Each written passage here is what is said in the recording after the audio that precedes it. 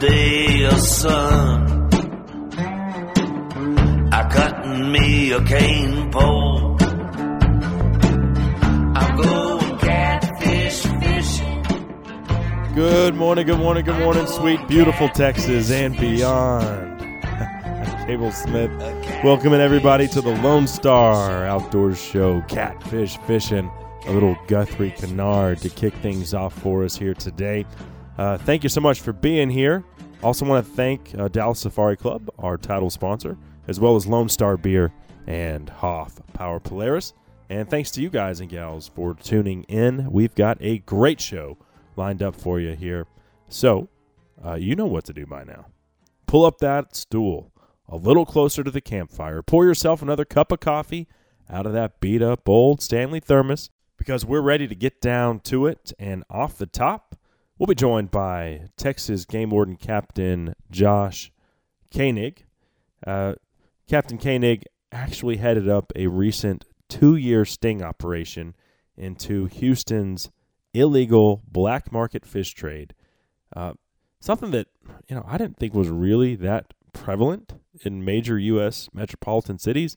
Apparently, it's rampant as far as the number of restaurants and fish markets willing to purchase fish on the black market and then sell it to you and I, the consumer.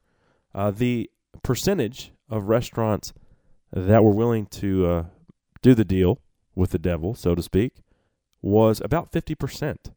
And so Captain Koenig will be here to talk about how his department went about conducting this multi-year undercover operation, which at the end of the day is all about conservation and the health of the consumer, because some of these fish, the restaurants have no idea where they came from. So, interesting stuff coming up with Captain Koenig. Then we will spend a couple segments across the pond with our good friend Carl Van Seal of South Africa.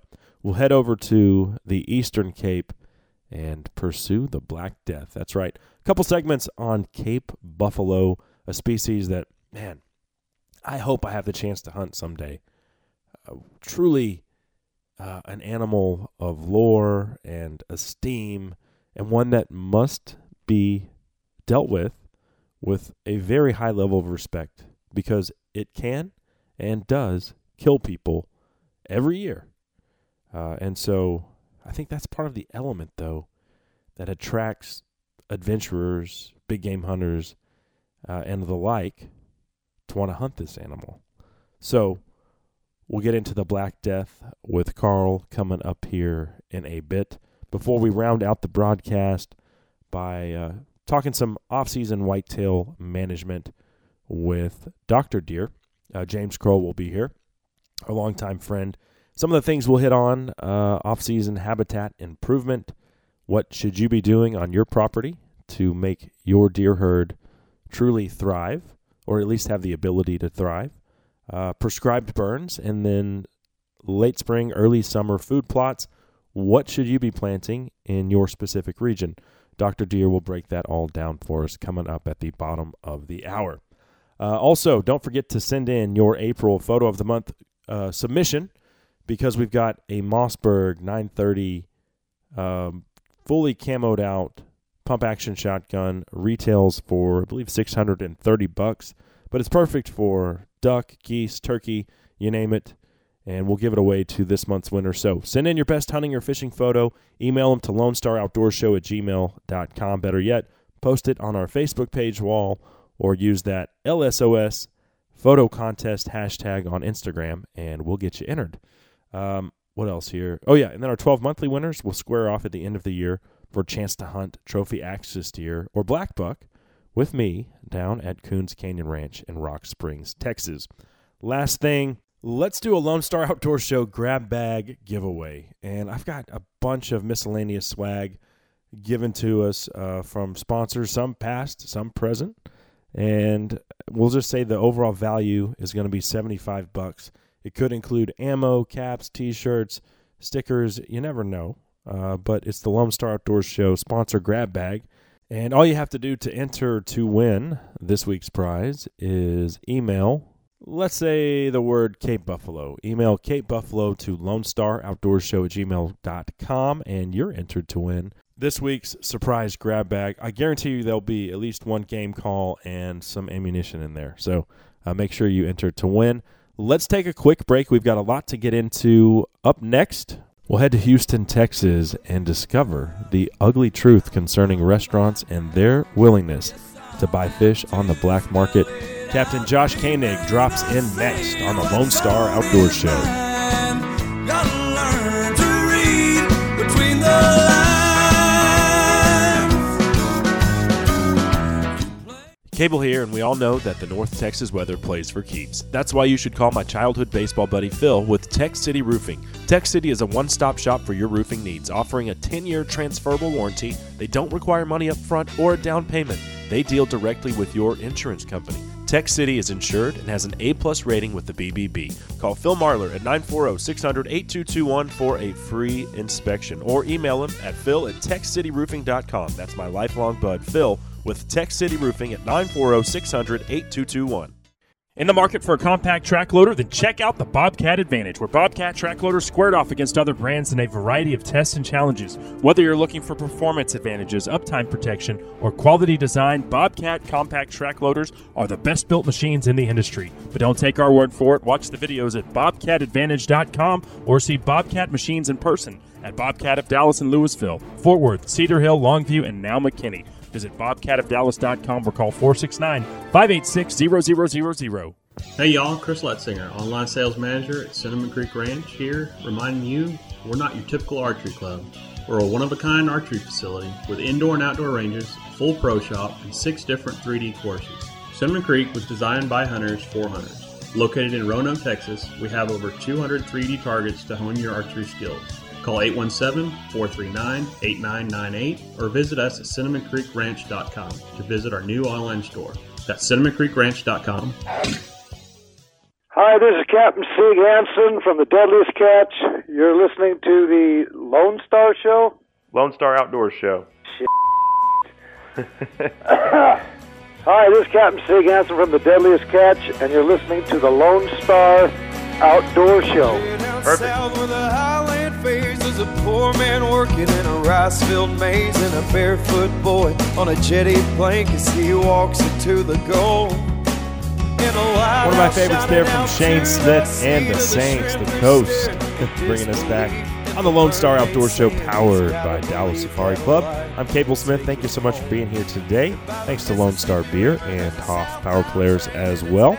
And we'll actually head down to the coast in just a second to check in with Texas Game Warden Captain Josh Koenig regarding one of the largest sting operations I've heard of when it comes to the illegal fish market, which I'll be honest with you, I mean, I knew there was an illegal fish market. Pretty much, that's a global deal.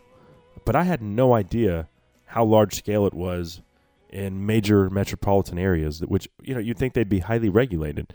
But before we're joined by Captain Koenig, this segment of the show brought to you by All Seasons Feeders.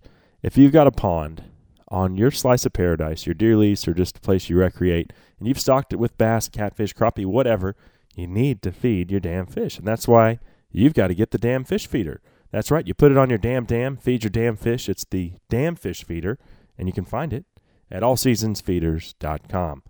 Okay. Well, let's bring on our first guest today. Joining us from the Houston area, it is my pleasure to welcome Texas Parks and Wildlife Game Warden Captain Josh Koenig to the show. Yes, sir. So, first of all, tell us a little bit about yourself. I know you're a captain here with our Texas Game Warden Division. How long have you been with the department?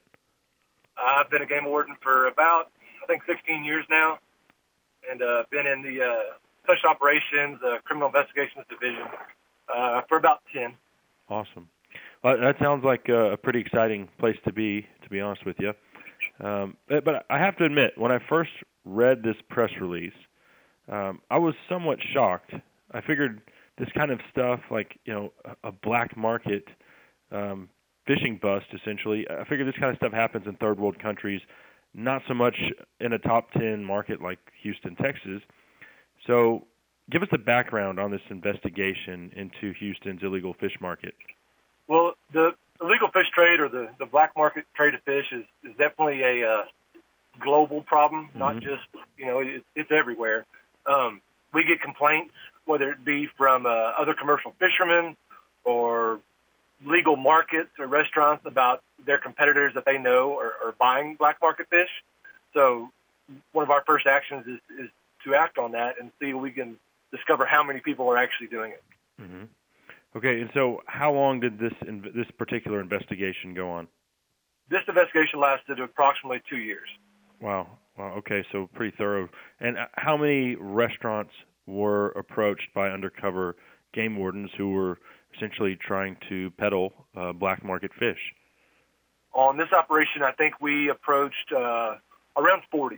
One of the harder aspects of the job is this wasn't a full-time, nonstop. We kind of came on and off through seasons and times of active periods to hit these restaurants. So over the 2 years, we hit about 40 on and off restaurants and markets that we had received complaints or tips on. Okay.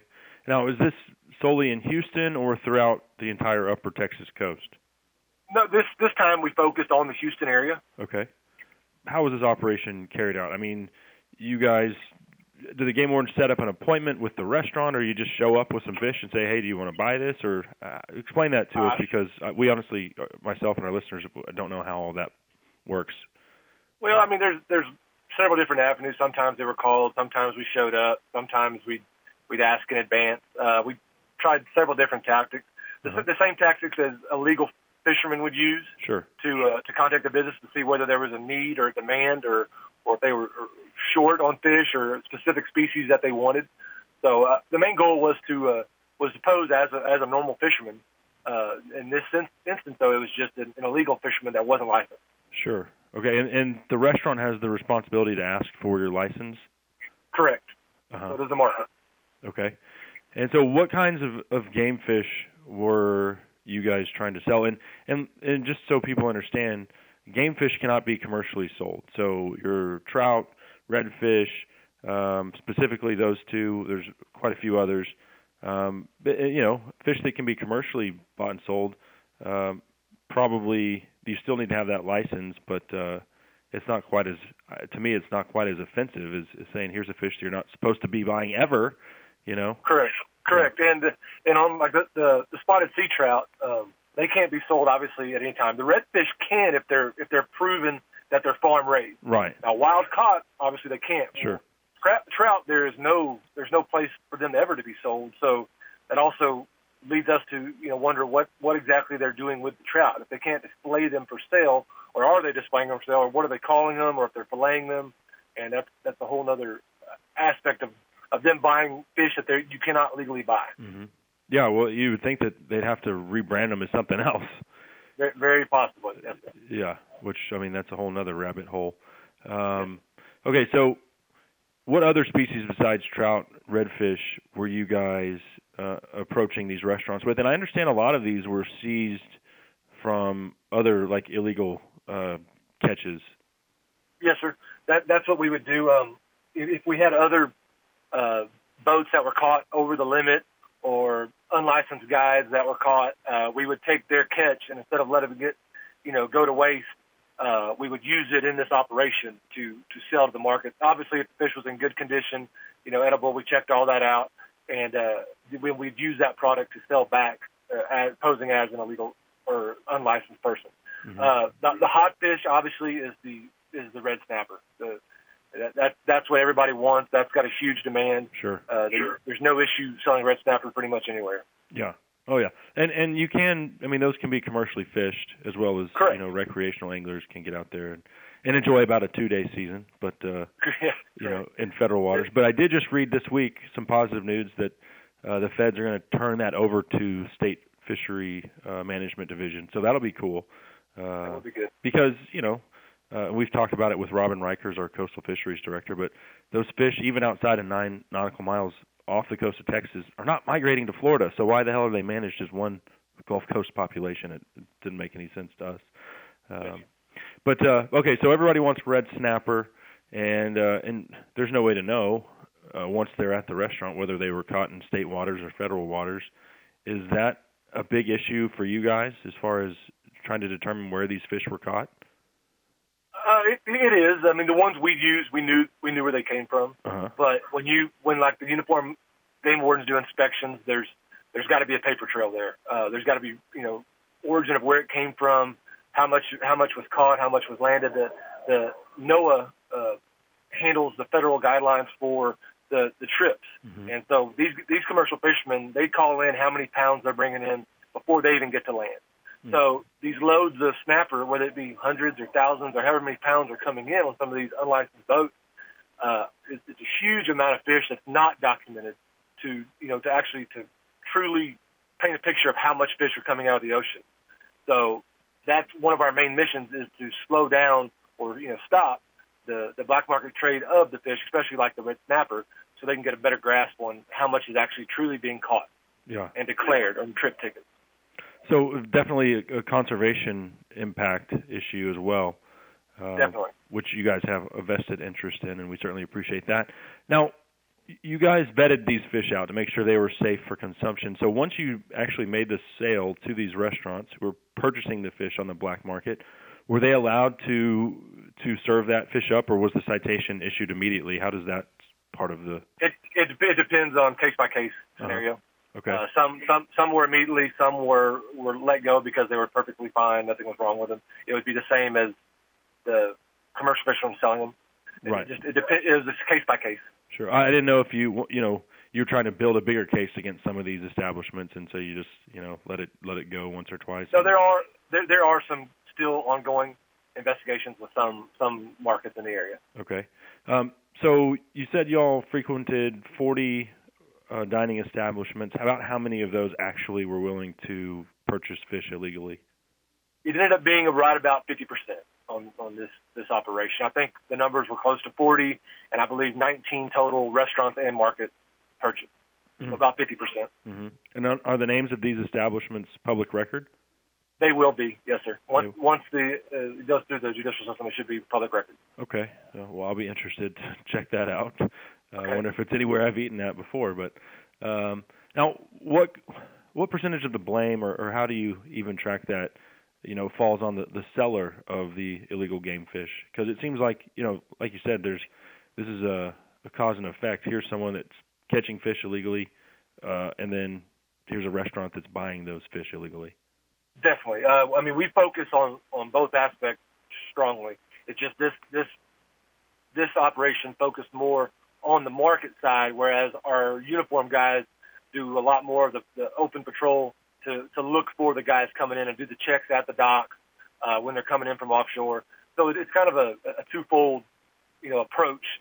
The only way to look into the market and restaurant side is to do it undercover, obviously, sure, to see if they're going to buy. But we definitely attack both sides of the problem. Yeah. Well, and I'm sure it's tempting for them. It doesn't make it ethically right or legally, but, I'm sure that the black market trade, you can get the fish for pennies on the dollar as far as if you had to pay full price. It's very tempting, and it's very lucrative, I guess. You can compare it. Wildlife is second only to drugs being smuggled or laundered, in the world, especially even in the U.S. So red snapper, you can go to the market and look at the price per pound and see how tempting it is for a fisherman to bring in as much as possible, illegally. Yeah. There's a lot of money behind it. Absolutely. Well, and it's damn good, too. Sure. If you're making that investment to go offshore in that short season, outside the 9 nautical miles, and I dang sure want to come back for the limit, because that's a big expense for a recreational guy, from a fuel cost and time and energy, the whole 9 yards. So yes, sir. I don't know if there's anything better, though, than fresh caught red snapper, to be honest with you. Whether you cook it or eat it raw, it doesn't matter to me. Just give it to me, right? I agree. Well, cool. Well, hey, man, this has been certainly interesting, Captain Koenig. We certainly appreciate all that you guys are doing to protect our fisheries, our resources, and make sure that they are viable for my kids and your kids and their kids. Thank you. I appreciate it. All right. Well, take care. Yes, sir. Will do. So there he goes, Texas Parks and Wildlife Captain Josh Koenig of our Texas Game Wardens Division. Fascinating stuff there. I'm always curious as to what our wildlife enforcement officers are doing behind the scenes. And here is a story that sheds some light on how they're protecting our fisheries. So cool stuff on that front. That segment, by the way, brought to you by Dallas Safari Club, the worldwide leader in big game conservation. I just renewed my annual membership. I think it cost me $75. And I'd like to invite you to get plugged in with this great group of folks who are passionate about hunters' rights, education, and conservation. For more info, check us out at biggame.org. Up next, we'll head to the Dark Continent and discuss the Black Death. It's Cape Buffalo hunting with our good friend Carl Van Seal of John X Safaris right here on the Lone Star Outdoors Show. I want a garden with onions, carrots, and beans with a couple back issues of field and stream for my white trash paradise. I want to spend my nights drinking Schaefer Light and smoking cheap cigarettes. I want a water bed to rest my head and a pit bull for my pet. Hey guys, Cable here for Chama Chairs. The Chama Chair is the all-terrain swivel chair designed out of necessity because the owners were tired of poor-performing hunting chairs. The Chama weighs less than 8 pounds, silently swivels 360 degrees, converts to a stool, has tear-resistant fabric, telescoping legs, and pivoting duck feet. The carrying bag even has accessory pockets and gun and bow straps. Chama Chairs is revolutionizing the hunting chair. It's literally making all other hunting chairs obsolete, and you can find them at chamachairs.com. Hey North Texas sports fans, this is Brian Spagnola, General Manager of Texas Motor Cars in Addison. My family's been in the car business for over 50 years, and I want to show you the difference in buying from a family-owned and operated business. TexasMotorCars.com is an awesome website that lets you do virtually all of your shopping online. We have a professional photographer that takes amazing photos, and we give you all the information that you'll need up front. You can even find out how much we will give you for your trade-in before you ever come in. I take pride in the fact you can come in, choose a car, and be out in less than an hour. We have financing rates starting at 1.79% on pre-owned vehicles and can help almost anybody. Please do yourself a favor. If you're in the market for a pre-owned vehicle of any kind, give us a shot. Let me show you how easy buying a vehicle should be. Visit TexasMotorCars.com or come visit our 20,000 square foot indoor showroom in Addison. Again, visit TexasMotorCars.com or call us at 1-888-9TX-MOTORS. Just because and everybody's talking about the shape I'm in. They say, boy, you ain't a poet, just a drunk with a pen. Over and over, again and again. Lord, they don't know about the places I've been. It gets hard out here. I know it don't look it. It's getting hard out here. That is the music of Hayes Carl bringing us back on the Lone Star Outdoor Show, powered by Dallas Safari Club. Cable Smith riding shotgun with you today. Thanks for being here. And I got to tell you, I am all kinds of pumped up about our next discussion as Carl Van Seal, my PH and friend from John X Safaris, will drop in to discuss the Black Death. Yes, we're going to head to the Dark Continent and talk some Cape Buffalo. An animal of lore, of legend, of respect, and one that, if you let your guard down, could just send you to that big hunt in the sky. So Carl will be here in just a second, but first, this segment of the presentation is proudly brought to you by Overstocks and Bargains. My friend Trent Gilly and his business partner, they took advantage of Gander Mountain going out of business. Here's what they did. They went and bought up a bunch of Gander Mountain stores, including all the ammunition in those stores, and now they're offering that ammo at deeply discounted prices to you and I. Whether you're looking for a hard-hitting, deep-penetrating Cape Buffalo round or just dove shot, they've got it all, and you'll also get 10% off your entire order when you use my promo code Lone Star. That's Lone Star when you check out at overstocksandbargains.com. All right, with that being said, let's bring on our next guest. He makes his return to the program, a longtime friend of mine and someone that I've spent a lot of time with in the African bush. Joining us now from South Africa's Eastern Cape, it's my pleasure to welcome Carl Van Seal back to the show. Oh, Cable, great hearing from you. Firstly, South Africa is looking amazing. From 2017 with the drought and the drought breaking as the summer hit late on in 2017. The good rains have continued throughout the summer, and our part of the world is looking magnificent. I would say the majority of South Africa is looking magnificent, but from what you hunted last year, Cable, to what you're going to see this year is just going to blow your mind. It's magnificent. Yeah, well, I've been seeing the posts on social media, and it looks very green, something that was void from the landscape last year. So.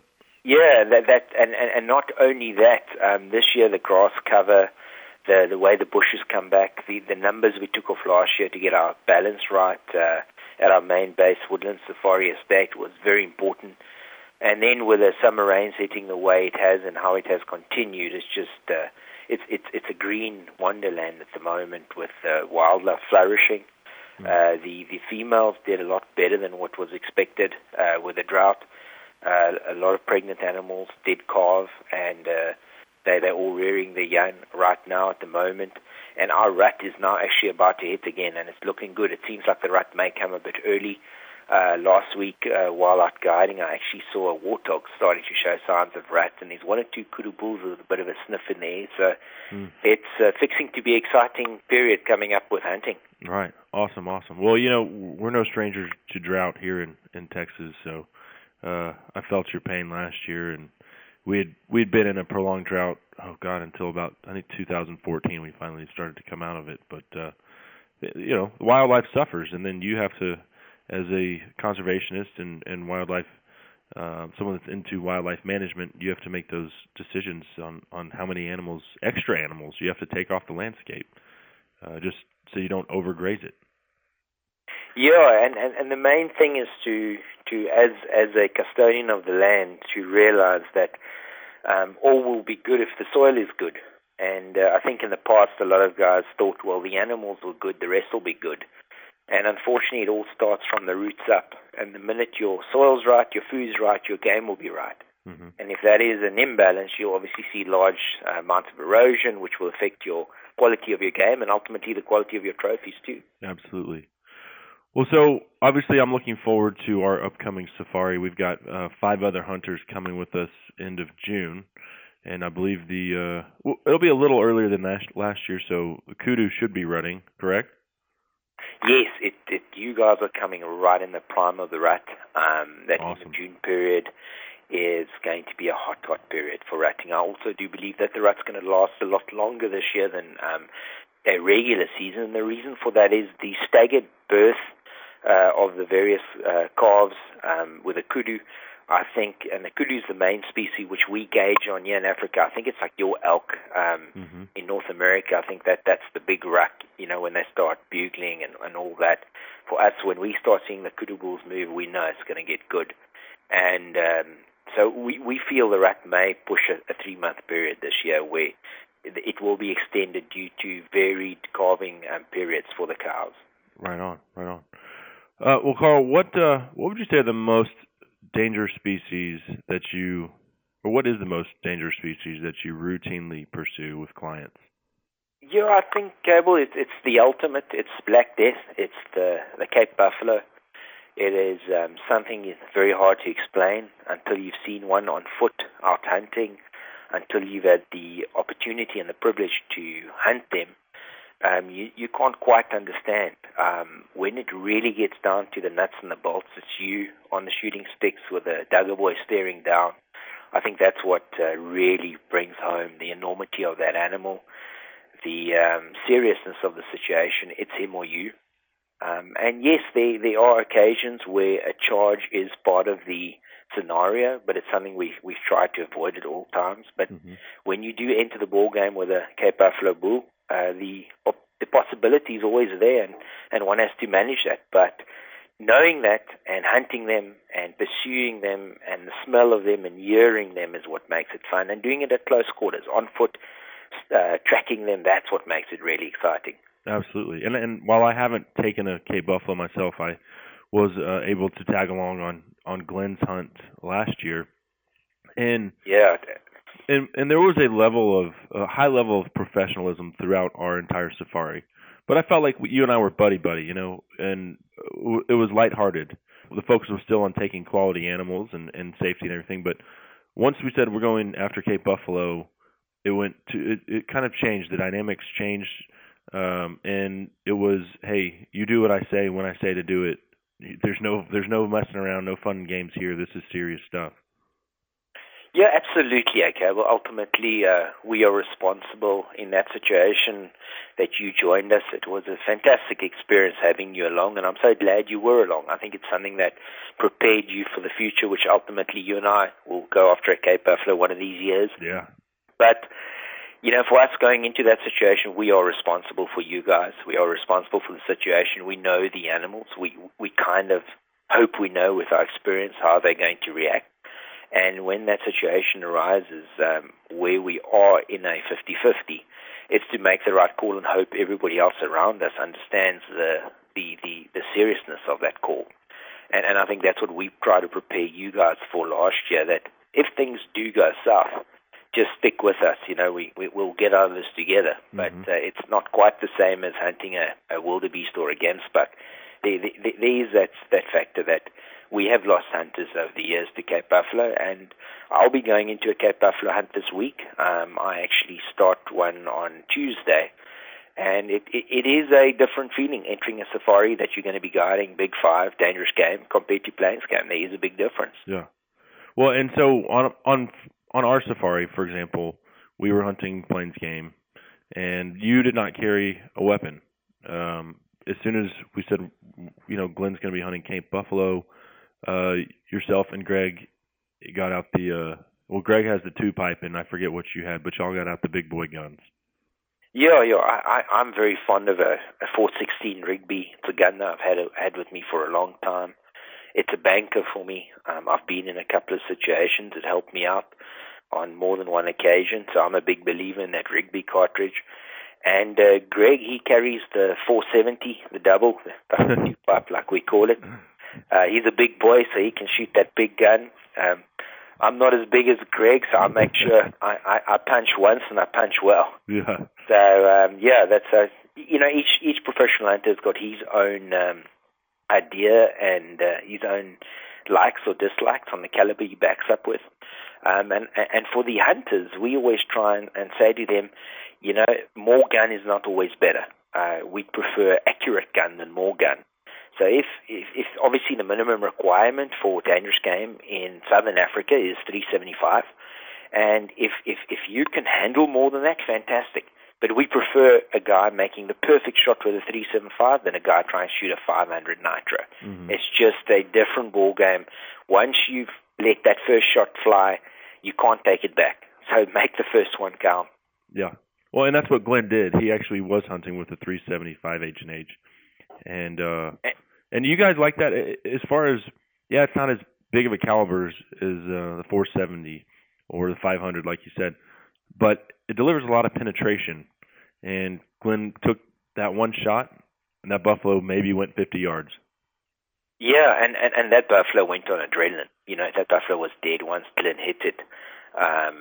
When I look back at the video of that hunt, you can actually see him crunching up that buffalo. He was well and truly gone by the time he'd reached 50 yards. Mm-hmm. But that's Cape Buffalo. That's the one thing that nobody can explain. You can take out the entire heart, top of the heart, take out the lungs, and that bull can still go. They have a desire and ambition to keep going like nothing else we know. It's something inside of them, and I think that's what draws people to them. It's unbelievable at the best of times. Well, it was an adrenaline rush for me just being there and experiencing it, and then to walk up on Glenn's buffalo and just see the enormity of the animal. It was pretty surreal. So cool to be able to do that, and I look forward, like you alluded to one day taking my own buffalo with you. Is it always a wounded bull, Carl, that's an imminent threat, or is a perfectly healthy bull just as dangerous? And obviously we lose. It can be a perfectly healthy bull. Uh-huh. It's so unpredictable, but the myth that a buffalo is going to come after you, that is a complete myth. That's not the truth. You don't have a buffalo come and hunt you. I've seen some of these programs over the years. I've guided enough buffalo, I've tracked enough buffalo. The only way that a unwounded buffalo is going to charge you is if you catch him off guard, if you surprise him, you startle him, and he's in a tricky situation where he's trying to escape. He's trying to run for cover. He actually does not want to take you on. Mm-hmm. And that is when that old Duggar boy or that, being caught by surprise will charge and can charge. But the likelihood of that is minimal. But it does happen from time to time. And it has happened. And guides have lost their lives to that due to the sort of unexpected surprise of that buffalo coming at them. But a wounded bull is a whole different deal, and if you thought we were serious the last time just getting ready to hunt Cape buffalo, we really get serious once it's been hit and we have to follow up on a blood trail. That's when it gets very serious. Yeah. Well, and do you personally know other PHs that have lost their lives to Cape buffalo? Yes. I've lost a friend about 5 years ago hunting. They'd actually hit the buffalo late on the afternoon, and the following morning while following up, the buffalo had circled around and had come out actually at them, had hit the hunter, and then had hit him and fatally hit him. And he passed away a couple of days later in the hospital. He was medevaced out, and he did pass away. So it's a reality we face. It's part of the game we enter, if you can call it that. Yeah. And it's something that we have to bear in mind whenever we do hunt these dangerous game species. It's you don't always walk away from them, but it is also what drives us. There is that essence of the unknown. There is that essence of the reality. It's a 50-50. Yes, I like to be that guy that likes guiding a Cape buffalo. I like to keep it squeaky clean, and I don't like the situations. But, when it does occur, it's to act in the best interest of everybody in the party and keep everybody safe. Mm-hmm. Now, what countries do you typically hunt Cape buffalo in? I know you and your longtime client and our mutual friend, Steve Travis, went this past summer, and y'all didn't stay in South Africa. I can't remember what country you went to, but I know you travel quite a bit. Yeah, over the years, due to the demand by a bunch of our hunters, we've actually gone and made a couple of agreements with friends of ours up north, if you can call it that, fellow outfitters who've got concession blocks in other African countries. So we do offer Cape buffalo hunting in Mozambique as well. We offer in Tanzania, in Zambia, and now, also in Cameroon as well, which is the savanna buffalo, completely different to your what's referred to the Cape buffalo. And then in Uganda, we're offering the Nile buffalo. So buffalo hunting in its own it's a varied opportunity for the hunter. It's not just one kind of hunt. A typical hunt is tracking on foot. That's always the case. But then the terrain you hunt them in can change from Miombo Forest to our coastal bush we have down here in the Eastern Cape to the floodplains in Mozambique, to open savanna areas like in Tanzania where we hunted with Steve. So it varies a lot. Buffalo need grass. They're big bulk grazers. They will browse too, but wherever you've got that main bulk grazing opportunity, that's where they occur. And the most important thing is, and I keep stressing this, is when you go out to hunt the Cape buffalo, do it on foot, do it the old way, track, find the dung early in the morning, listen for the birds, the tick birds, the egrets, they give the buffalo away. They help the buffalo by cleaning them, but they also give their location away. Because the biggest problem when hunting buffalo, it's the wind. The wind keeps turning. The minute they head into the thick stuff, the wind keeps turning on you. And it's important to keep that in mind, because like so many other buffalo hunters who may be listening to the show will know, the sound of buffalo hooves crashing, and you just know you have to start all over. It's just dust, and everything's over for the morning. Well, I know the feeling in hunting other species, namely elk or whitetail, especially if you're still hunting or think that you are. But boom, they're gone before you ever knew they were there. So, Carl, we do need to take a quick break, but I still want to get into a lot more concerning Cape buffalo and the lore surrounding this animal. Are you cool to stick around for a few more minutes? Yeah, absolutely, Gable. Absolutely. Perfect. And that segment, by the way, brought to you by First Light. Check out the new 2018 lineup.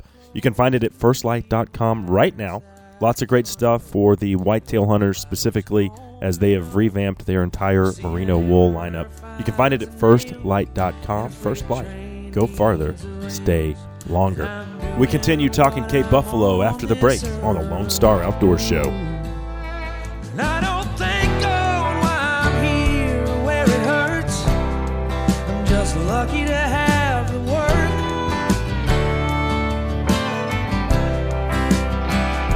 Sunday morning I'm too tired to go to church, but I thank God.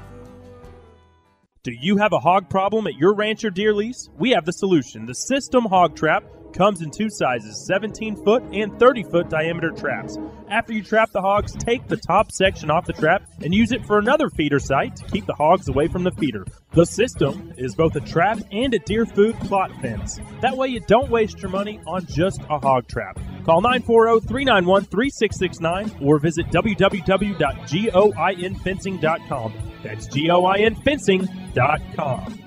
Cable Smith here for Deerview Windows. As a whitetail hunter, nothing is more frustrating than poor visibility in a deer blind. It can flat ruin a hunt. At Deerview Window Company, they manufacture windows solely for the use in deer stand and deer blinds. All of their windows and doors can be custom made to fit your specific openings. Or you can select from standard sizes, from hinged windows to sliding windows and everything in between. Visit DeerviewWindows.com to determine which style window is best for your deer blind. Plus, you'll get a free quote. Deerview Windows, where visibility matters. Howdy, friends. Cable Smith here, and many of you have seen my pictures throughout the last hunting season of my custom 7 mag. That rifle was built by Horizon Firearms. Horizon Firearms is a custom rifle builder here in Texas, located in College Station, and they specialize in extremely accurate custom rifles designed exactly the way you want them. Give them a call at 979-229-4664 or check them out at horizonfirearms.com. For nearly a decade, the Lone Star Outdoor Show has delivered entertaining, educational, and conservation-driven content to an ever-growing audience of sportsmen and women. Join companies like Vortex Optics, First Light Hunting, and Horizon Firearms that use the Lone Star Outdoor Show to increase their brand awareness and bottom line. If you're interested in introducing your brand to our audience, then call Gil at 972-849-3392. That's me, Gil, the Lone Star Outdoor Show marketing guy, at 972-849-3392. You can also email me at gil.lonestaroutdoorshow@gmail.com. Now I'm a broken man who swallowed his pride. So I'll let you go if you say it's so, then I will abide. But say it simply, or don't say it at all. I can't read the right. Cable Smith welcoming everybody back to the Lone Star Outdoor Show. Getting a little help there from Mike and the Moon Pies. Say It Simply is the name of that one. Great tune there. Thank you so much for being here today. Thanks to Dallas Safari Club, of course, as well as our presenting sponsors, Lone Star Beer and Hoff Power Polaris. This segment of the show, by the way, brought to you by Lone Star Texas Light. Same great taste, just rebranded Lone Star Texas Light. And you can grab an ice cold Lone Star or Lone Star Texas Light next time you visit Rudy's Barbecue. Yep, wash down that delicious smoked brisket with an ice cold Lone Star beer. Lone Star Beer, the national beer of Texas. All right, our good friend Carl Van Seal of John X Safaris was nice enough to stick around through the break as we are talking Cape Buffalo today. And Carl, on our hunt, I was fortunate enough to tag along on a Cape Buffalo hunt, which was about as serious of an endeavor as I've ever experienced in the great outdoors. Actually, it was the most serious. And these are animals that can and do kill people. And once we have spotted, I think it was 3 or 4 mature buffalo, and this is in thick brush, like picture the Texas Hill Country. You have to get up high and find them, and then you have to drop down into the bottom and stalk them. And you can't see them. It's not like, oh, there they are 500 yards away. No. You don't know where they are until you are essentially right on top of them. And so, to me, that adds to the mystique, the allure of hunting this animal, because I mistakenly envisioned they're just going to be out in open grassland. And that is far from the case in South Africa, as the terrain is extremely varied. Yeah, absolutely. I think it's that when I guide them, I wish I could convey to the listener the smell and the sounds that go with buffalo. It's so distinctly different to anything else, and I think your senses are a lot more alert and turned on. That there's nothing else like it. It's like hunting elephant. It's walking for kilometers and kilometers on these big old tracks of elephant, for example. It's just it's a different feeling. Your senses are just heightened so much more than if you were hunting plains game, and that's what makes it so exciting. Yeah. Well, let me ask you this: as far as the buffalo's horns, what's considered a true trophy? And obviously a trophy is in the eye of the beholder, but I told you. Go back to our mountain reed buck, an animal that I knew nothing about, and we shot one that was above and beyond gold medal, and it was 8 inches. And it doesn't sound big, but you've been guiding these your entire life. You've done 100 of them, and you were almost moved. It was almost an emotional experience for you walking up on this animal. Absolutely, Cable. When I go back to that animal, to even put it more in perspective, your mountain reed buck was actually just shy of 9 inches. So in mountain reed buck language, that's like 30 inches in whitetail language, per inch kind of deal. Yeah. So it's a big deal. But on Cape Buffalo, for me and for many of my counterparts and fellow professional hunters guiding in Africa, over the years there's been this drive for a 40-inch buffalo. And yes, we do take plenty of 40-inch buffalo every year. And Glenn's bull was one such bull, magnificent. He had the huge bases, he had drop, he had spread. He had everything. He's the ultimate buffalo and good footland. So happy for him and proud of him achieving that. But like so many of us try and explain to our hunters, the most important thing about a Cape buffalo is a hard, solid base. The top of his head, what we call the helmet, has to be rock hard. Mm-hmm. There cannot be any soft pigment. There cannot be hair growing in between the horns that is soft. Now, there can be hair growing in between horns, but then that buffalo is a buffalo that will never grow close on the base. He will have a defined horn line on the top of the skull. So the main thing is to have a defined horn line on the top of the skull and above the eye bank. And that is the most important thing. That is so much more important than the spread in our eyes. In my eyes, I want to see a buffalo with a bit of a drop, and I want to see a curl on him. But if he's that old that curl is worn away, that's even better. Some years ago, I guided a buffalo up in Mozambique, actually, and this buffalo, the trackers had got to know him a little bit, and a bunch of guys had turned him up over the years. Maybe 2 or 3 times, guys had stalked this buffalo and got to him and said, no, it's not for them. And I could understand that at a spread he was maybe 25 inches because both his tips, he was that old that both his tips were worn down. And all he had on top of his head was like a huge helmet, like a military helmet. But the spread was maybe 18, 19 inches wide, which a massive buffalo spread on the base is 17 inches. This thing was just massive. And to me, that made one of the most fantastic trophies. And my hunter at the time was the guy who'd hunted a buffalo with me before, and we saw this buffalo. And immediately we knew this was the buffalo for us. We were not going to leave this guy. This guy had character. He had that white facery, no more hair. He was just an old warrior, Duggar boy. And that's what we decided. And like you say, trophies in the eyes of the beholder. But the most important thing when I look at a Cape buffalo, for any hunter to squeeze the trigger, that base must be hard. That gives me a buffalo that is 8-9 years plus in age. And that gives the hunter the opportunity of hunting an animal that has bred and hunting an animal that's fully mature. I think that's the most important thing, is that as long as that base is hard, from there the rest is a bonus. And a lot of people call them bosses. Big bosses, precisely, yeah. And what is the average lifespan of a mature bull in the wild? Okay, this varies a bunch, depending on lion activity, depending on habitat. Some buffalo can live right up to 17, 18, even 19 years, depending on the conditions. But on average, you're probably looking at about 13 years, no more. Okay. You're not going to get much more out of that. Yeah. And then, obviously, the habitat really affects the way, all game for that matter, wear down their teeth. So to say, well, I hunted a buffalo bull that was 12 years old, and another guy might say I hunted a bull that was in the 14-year age old, class.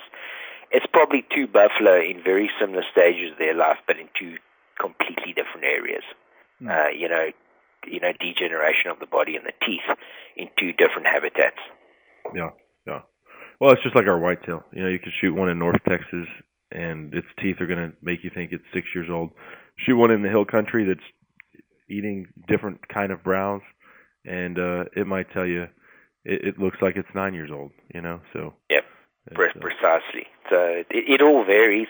In our area down here, we find a bull that is 12, 13 years old is really right at the end. Mm-hmm. He's not going to give you much more than that. So anything from that 10-year-old class, the bull's fantastic. We take that as a fantastic and a solid trophy. Well, Carl, let me ask you this. As you were a kid growing up, your dad, as you are now the second generation owner and operator of John X Safaris, but your dad did this for a living as well. Yes. When you were a kid, did you find the allure of the Cape buffalo? I mean, was that something that has always drawn you into that type of hunting, dangerous game? It has, I think as any hunter, you feel you want to be challenged more. And as a little boy sitting around a campfire, you listen to the older folk, and the way they spoke in such high regard for the Cape buffalo, it was without a doubt, you soon realized that was one of the ultimate species to pursue. There was no doubting that was a big deal for them. So as a kid growing up, it was a big deal for you. And when you start guiding, it's terribly nerve-wracking as a young professional hunter to take on your first Cape buffalo on your own. How old were you? I was, now you asking, I think I was 20 years old when I guided my first one. Uh-huh. Which, if I look back, I sometimes shudder to think. So grateful for the hunters who went along, trusted me. Today I'm a father myself, and I think I make smarter decisions than a young man. Yeah. We all been there in our lives sometimes when we're a little bit more headstrong than what we should be. But yeah, I think you change the older you get. Hopefully you make better decisions. Oh yeah. You need to.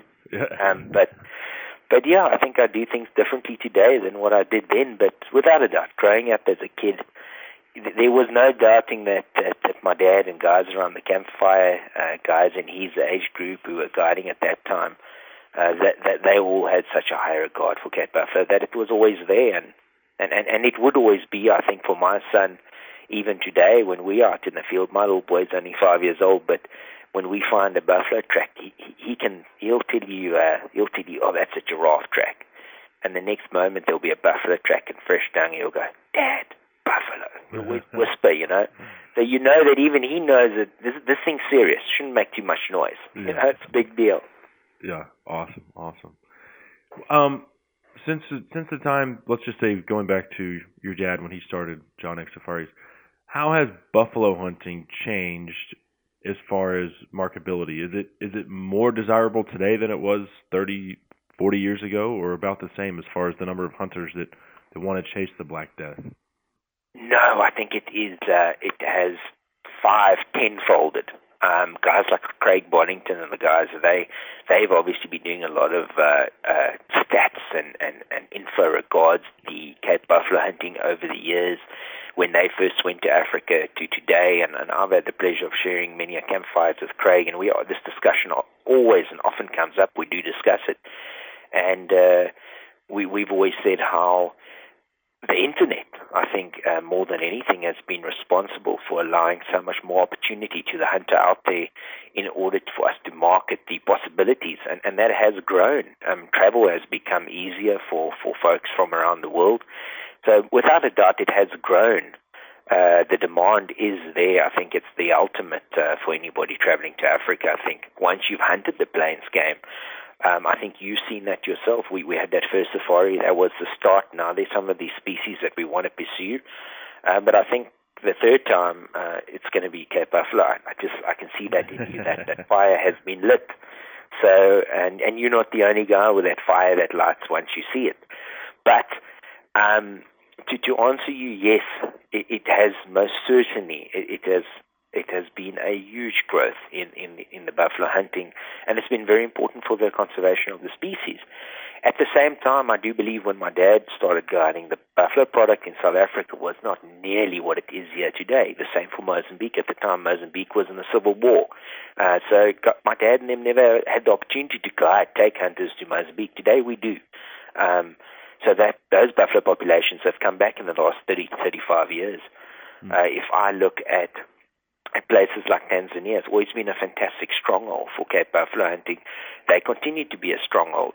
But the countries that have joined the ranks of fantastic buffalo destinations have been unbelievable to see the growth in that. If I just look how we've built our product, 20 years ago, I don't think a guy booking a hunt with Jonik Safaris would have seen us as the idea of a buffalo hunt. It was a fantastic plains-game destination. Today, with our 30,000-acre base, a fantastic habitat for Cape buffalo, and the hunt we offer there, we now today can offer our 8 bulls a year, into the market, as that's our quota per annum. So that's been the growth that I've seen just in our region alone, where Cape buffalo numbers have exploded, and it goes for many parts of Africa. In saying that, I do understand there are some areas north of the border that have dropped off some of the populations for various reasons, maybe political, maybe areas changing from hunting to photographic, the different scenarios. But in general, the buffalo offer is up, and there are more hunters hunting buffalo than before. Okay. And that just goes back to, at the end of the day, hunting is conservation. You and I both believe that and know it to be true. And you said, like you said, these thriving buffalo populations are just proof of that. If it pays, it stays. And so, absolutely, it seems like it's a sin to say that these days, but until you're the guy writing the check, it's not such a big sin, eh? Yeah. Well, and just looking at these, let's just say the local farmers, if they're getting some kind of income, if they're making money off of these animals, and Cape buffalo is a great example, but across the board, take any animal. They're gonna see the value in that. Once that value's gone, the first thing they're gonna do is turn that into farmland, and they're gonna cultivate it and try to grow crops there. If the landscape's not providing any income for them, and you can't blame them for doing that. No, absolutely not, Gable. And in Africa, I tell you, recently we've as the call it the industry, we've had a major sort of a drive towards what happened in Botswana, because it affects all of us. Botswana traditionally has been our stronghold for elephant hunting, and 4 or 5 years ago they closed down elephant hunting in Botswana, and it's a well-publicized example now. But for the listeners who don't know, at the time, let's say the 50-60 blocks that were receiving about 80% of the elephant quota of Botswana per annum, they all went up for auction, and basically the communities who had those blocks, which was like tribal trust land, they had the option to sell those blocks to photographic safari operators who would then put up lodges and offer photographic safaris hunting, and the export of the elephant tusk was no more. It was no more. It was not an option. So the operators who operated in Botswana closed up shop, and they moved country, and they went to find different destinations where they could take their hunters to in order for them to remain in the business, so to say. And now the first 2 years there was enough money in the system where the hunters had invested well with the communities, and the communities functioned. Well, all the promises that were made by the photo tourism side of the business never actually went ahead. And soon the locals who were stuck in the areas, who the hunters were supporting over the years, were now stuck in a serious dilemma. What do they do with the fact that they've got this huge area? People have promised that they're going to be coming to put up nice, beautiful lodges, and all these folks were going to come and go on photographic safaris. Well, nobody arrived. Nobody put up lodges. Nobody maintained the waterholes, the boreholes. The elephants came and destroyed the area around the natural water sources, and soon it left the locals with no other option but to poach. So at first they were poaching for meat, and soon that turned into poaching for ivory. It was profitable. And today it's now common knowledge that the the Botswanan government has admitted that the biggest mistake they made for the elephant population in Botswana was allow the closure of trophy hunting. And, we wait and see. We want to see what will happen. Will they change? Will they backtrack on that decision? Will elephant hunting open up in Botswana again? It's such a sensitive subject. But that's one example we're talking about.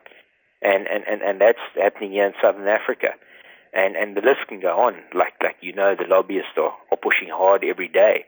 Yeah. But we have to take these examples and we have to demand answers. When these things get overturned, we have to know as hunters, say, who made this decision? This was a bad decision. Somebody has to stand up and be accountable for this. Yeah. Well, and it's not specific to Africa. I mean, this kind of crap happens all the time. Just take Canada, for example. They just outlawed the grizzly hunt in British Columbia, which has been all over the news here in North America. And it's ridiculous because you've got, I think it was like 16,000 grizzlies, and hunters were taking 250 on average a year of mature males. Which is nothing. No, it's a drop in the bucket. And you're actually, when you talk about those apex predators, the number one limiting factor on cub survival and mortality is big boars. They're going to kill them if they see them. And so when you remove the big boars, you're actually, you're kind of doing a favor. You're actually helping that population thrive because your cub mortality rate is going to decrease significantly. So it's just like when you don't use science and you put your heart on your sleeve and use emotions to manage wildlife, everybody loses. And, everybody. It's tough. Yep. It's tough. Yep. Well, Carl, great stuff, man, as always. Love checking in, talking today Cape Buffalo, but, next time something else. Truly a treat to visit with you from the other side of the world. Yeah, thank you very much, Gable, and thank you to all the listeners for joining us. We're going to be off on safari again. Can't wait to get out there, and we look forward to catching up with you in a couple of weeks' time, Gable, when we're back. Thanks, Carl. Appreciate you, brother. Thanks, man. We chat soon, eh? All right, there he goes, my friend and PH, Carl Van Seal of John X Safaris. You can check out their website, by the way, if you want to start planning your safari. It's johnxsafaris.co.za. You can also find them on Facebook, Instagram, Twitter, the whole 9 yards. That segment of the show proudly brought to you by the Pulsar Helion. If you're looking for a thermal monocular, there's not a better one on the market. It's what I've got in my blind bag. And I'll be honest with you, yes, I use it absolutely to hunt hogs and coyotes at night. But I also use it heading into my tree stands to make sure that I don't blow whitetails out in the morning. So a very diverse tool to have. And you can find the Helion monocular by visiting pulsarnv.com. Save 20% if you use my promo code Lone Star. All right, up next, we're joined by our old friend Dr. Deer. It's off-season whitetail habitat improvement, prescribed burns, and summer food plots, and it's coming at you next, right here on the Lone Star Outdoors Show. When you dig my grave, could you make it shallow so I can feel the rain? Grave digger.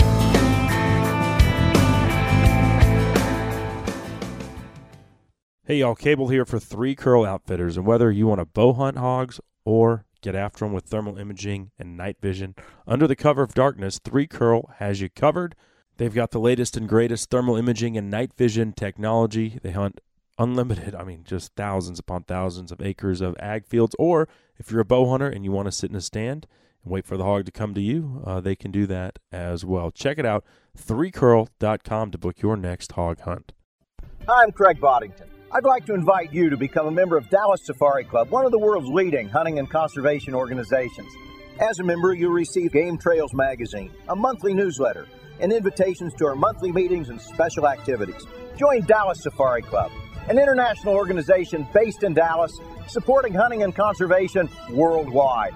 For more information, call 800-9-GO-HUNT or visit our website at www.biggame.org. Howdy, folks. I'm Lee Hoffpauir for Hoffpaur's Outdoor Superstore in Goldthwaite, Texas. I hope you're enjoying the Lone Star Outdoor Show. We've been a title sponsor for a number of years now, and we're proud to be a part of it. I'd also like to thank you for making Hoffpaur's once again the #1 Polaris dealer in Texas. Please keep buying your Polaris products from us. Send us your friends, your neighbors, all your hunting buddies, and I promise we'll keep giving the best deals on a brand new Polaris in all of Texas. Whether you're looking for a Polaris for work or play, whether you need a regular Ranger or maybe a Ranger Crew, an RZR, they've got an all-new Ace that you need to come test drive. We've also got four-wheelers from a youth model all the way up to the all-new Sportsman 1000. For your Polaris headquarters, Hoffpaur's Outdoor Superstore in Goldthwaite, Texas is who you need to see. Call or get on the web and contact today. You can check us out at hpolaris.com. That's H is in Hoffpauir, Polaris.com. Or you can come see us at Highway 84 West in Goldthwaite, Texas. And folks, Hoffpaur's has been in Central Texas for over 50 years now, and we couldn't have stuck around this long if we were steering you wrong. Hey y'all, Cable here for my good friends over at Outlaw Outfitters. This veteran-owned and operated outfit will put you on the ducks, to say the least. I've been hunting with them for, 4 or 5 years now. They also do deer, hog, and turkey as well. They have over 15,000 acres they hunt in Collin, Grayson, and Fannin counties. Whether you want to do a turnkey, one morning waterfowl hunt, or a complete weekend package with authentic Cajun cooking and lodging, it's all right there within an hour of the Metroplex, and you can find them at huntoutlaw.com. Never been good at being good, but I get around just right. That's just the way it is, just the way I am, just the way I live my life. Soon as I stumble onto something good, I'm going to mess things up. Breaking Stuff's the name of that one there from George Dukas, bringing us back on the Lone Star Outdoors Show, powered by Dallas Safari Club. Cable Smith here with you today. Thanks for dropping by. Thanks to Lone Star Beer and Hoffpauir Polaris as well. Man, we've got some interesting stuff to get into as far as off-season, if there really is ever an off-season, but non-hunting season related whitetail management stuff. And we're going to do that momentarily with our old pal, Dr. James Kroll, a.k.a. Dr. Deer. But real quick, this segment of the show is proudly brought to you by Lone Star Ag Credit. Land is the one thing they're not making any more of, but if you're looking to finance your own slice of paradise, whether that's for hunting, recreating, fishing, or just to run cattle on, Lone Star Ag Credit has been helping its borrowers for over 100 years. They'll do the same for you, and you can find them at LoneStarAgCredit.com. All right, well, let's go ahead and bring on our old pal. He joins us, probably 3 or 4 times a year to talk whitetails. It's my pleasure to welcome Dr. Deer back to the show. Good to be here. Absolutely. So what in the world have you been up to? Chasing any longbeards this spring? Oh, I tell you what, I'm doing everything imaginable. Getting ready to plant our summer food plots. We had the field day in March. Been working at a lot of the places I manage over the country and getting ready to go to Mexico to give some presentations down there. Awesome. Well, I figured it was time for us to touch base and discuss some spring projects and planting. As the bluebonnets are blooming, everything's green, and the ground's holding a lot of moisture right now, and at least in a lot of areas, especially down here in Texas. I know that up north it's holding a lot of moisture, but it's the white kind. So yeah, I just got off the phone today to the place we manage in Michigan, and they got 2 feet of snow today. Expect another half a foot. It's incredible, absolutely incredible. Yeah. So as far as for us down here in the South, it's getting time to plant. They're going to have to wait a little while up there. But that brings us to today's topic. Like I said, habitat improvement and spring planting. So let's start with some basic habitat improvements that you recommend during the spring and early summer. Well, for spring and early summer, it's a good time to if you got woody habitats or forests, it's a good time to get out there and make some changes in the composition of the forest. We use a herbicide mix which is made up of 80% diesel and 20% commercial name Remedy, which is a herbicide named triclopyr, which started out life as an antihistamine.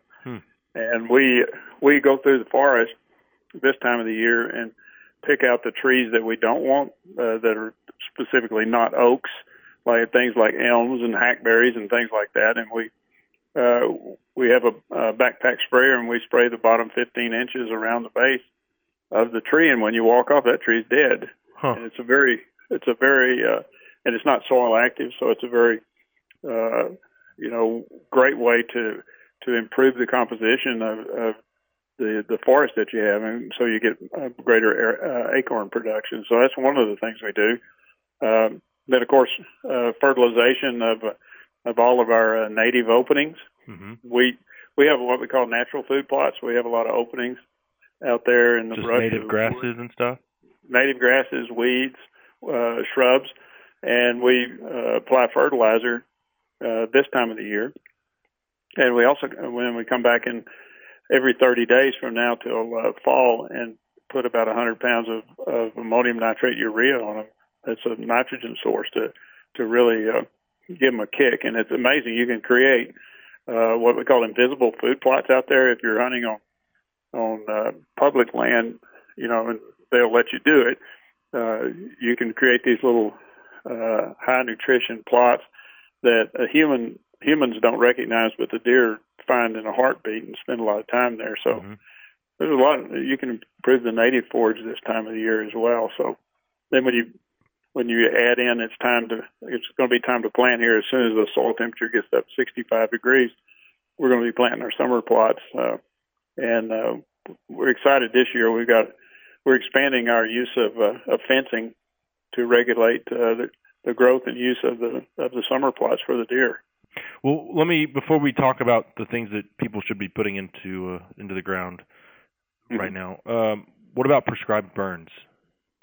Oh, we've been doing a lot of prescribed burns. I'm glad you asked. I forgot to talk about that. We're pyromaniacs. We're safe pyromaniacs. Yeah. Well, that's great. I think all guys, it's just kind of in our DNA. We like to burn stuff. So yeah. But we've been doing a lot of prescribed burns.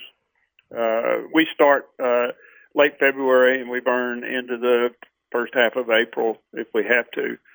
And that really makes a huge difference out there. The frequency of burning on a particular area will determine what kind of plant community you got. We have some areas that are forested that we burn every year, and what that does is that reduces the understory to primarily weeds and grasses, and that's where we call that summer thermal cover. That's where bucks really like to go when it's hot, because it's open underneath and you got a good breeze. Then when we're trying to produce native browse, then we burn every 3 to 5 years, and that keeps the brush. It does not kill.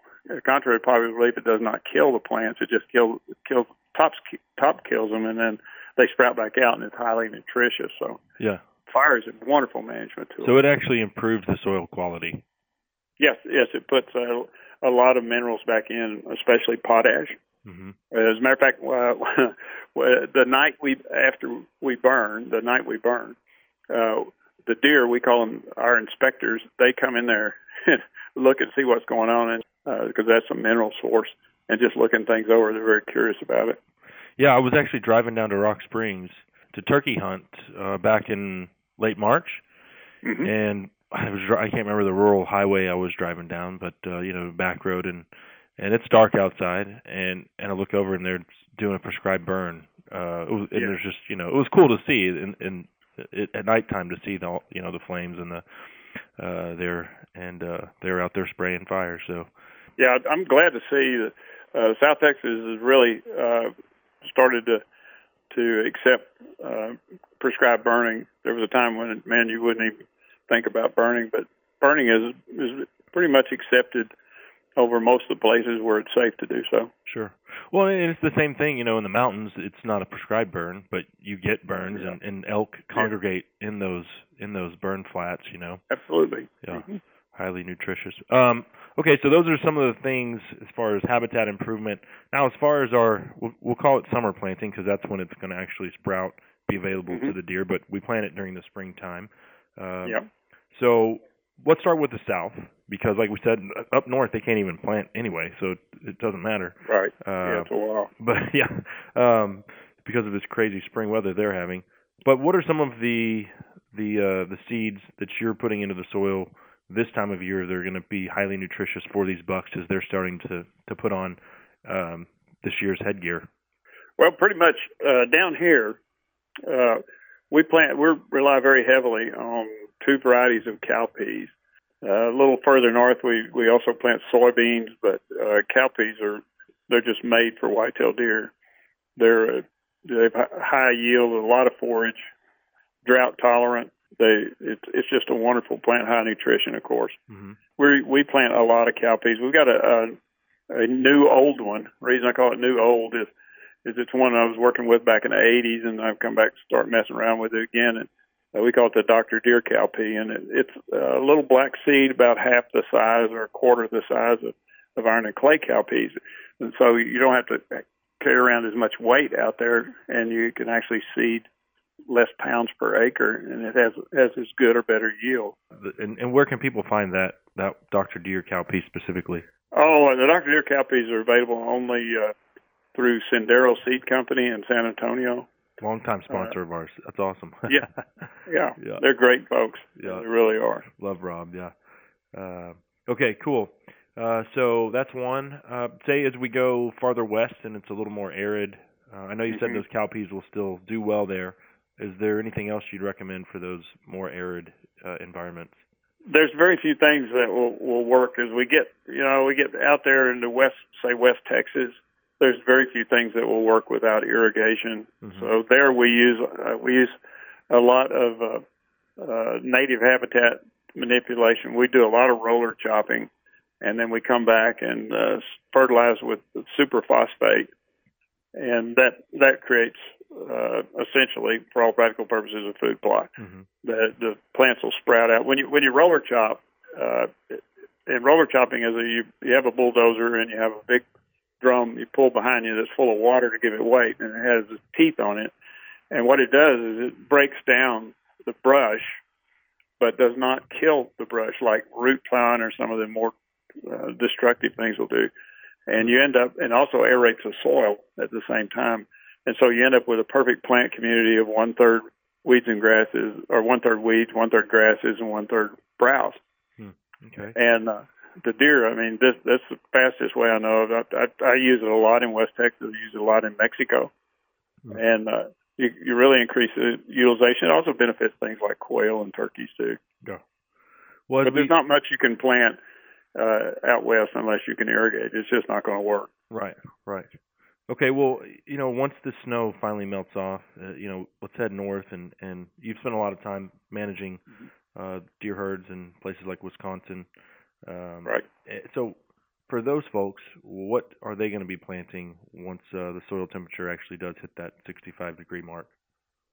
Up north, what we do, as soon as the snow melts and we get some decent soil temperatures, we plant the following things.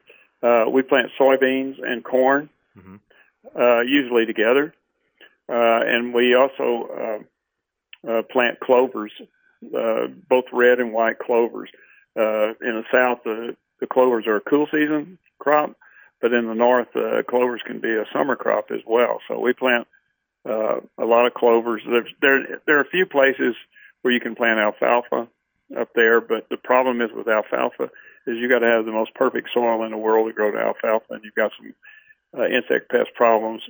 Alfalfa is the best summer forage you can think of for deer, but it's pretty finicky in getting it to grow universally for sure. Yeah. Well, and my friend Glenn Underwood, he owns that place in Rock Springs that I was telling you I was headed to turkey hunt. Yeah. And he supplemental feeds alfalfa pretty much year round, and especially if he's got hunters out there. I mean, he puts a bale of alfalfa out, and it's like crack for those axis deer. Whitetail love it too. Yeah. Everything loves it. So yeah. Well, okay. So once you've got your plots planted, how do you keep the hogs, deer, livestock out of there until they're ready to be foraged upon?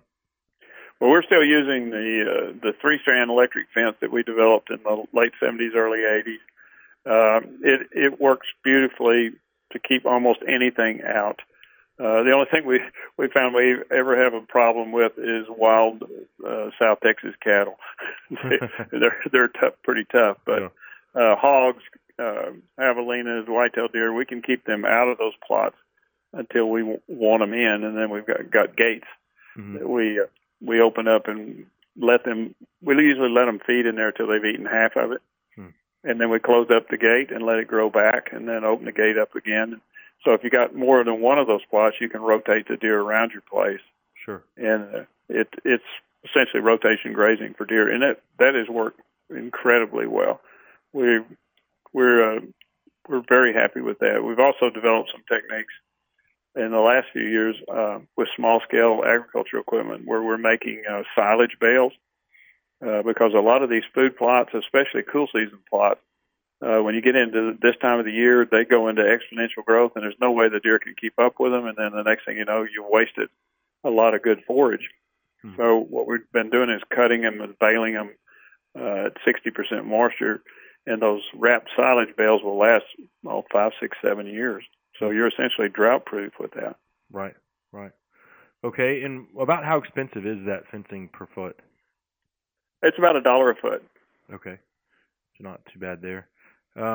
How important is this time of year when you're talking about a buck's antler growth and that cycle, which sees him start to sprout bone and ultimately where he's going to be when hunter looking at him through his crosshairs? Well, essentially, March, April, May are the most important months of the year for whitetail bucks. It's the time when they're really putting on their antler growth, and it's setting the whole framework. The nutrition are on setting the whole framework for the quality of the antlers later in the year. Now, if we get it going, we have a good spring, and we get into the summer, say July, late July, and it starts to get really, really dry. Then what you'll see antler growth start to diminish.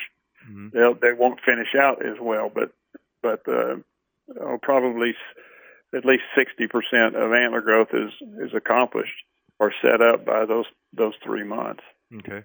Yeah, I've been getting pictures. Folks have been sending me images of just those little nubbins as they're starting to protrude. As far as North American whitetail, what do you have on that front? When is your next trip, and where can folks find it? Well, North American whitetail, now we're on at this point in time, we're on both Outdoor Channel and Sportsman Channel, and with reruns and everything else I was picking out the other day, we were on about 10 times a week. Wow! But I'll be heading next month up to Oklahoma. We'll be filming our Building Your Own Deer Factory segment up there in north central Oklahoma, which I'm excited about because it's a different area than we've been. We try to pick a different region of the country every year, and this is one has got some particular challenges, and it's dry, and it's got some. Well, next year you're invited to my lease to build me a deer factory. So okay, that'd be fun. That'd be fun. Yeah. So you're headed to Oklahoma, okay? And then what about out-of-state trips you have planned for next fall? Well, right now we're looking at doing at least 2 hunts in Mexico. We've got another hunt in Oklahoma. We're going back to Kentucky. I killed a huge buck in Kentucky this past year with a rifle. And let's see, we'll be back to Kansas. And we've got a couple other states that we're looking at right now. We haven't finalized yet. So we try to keep it moving around.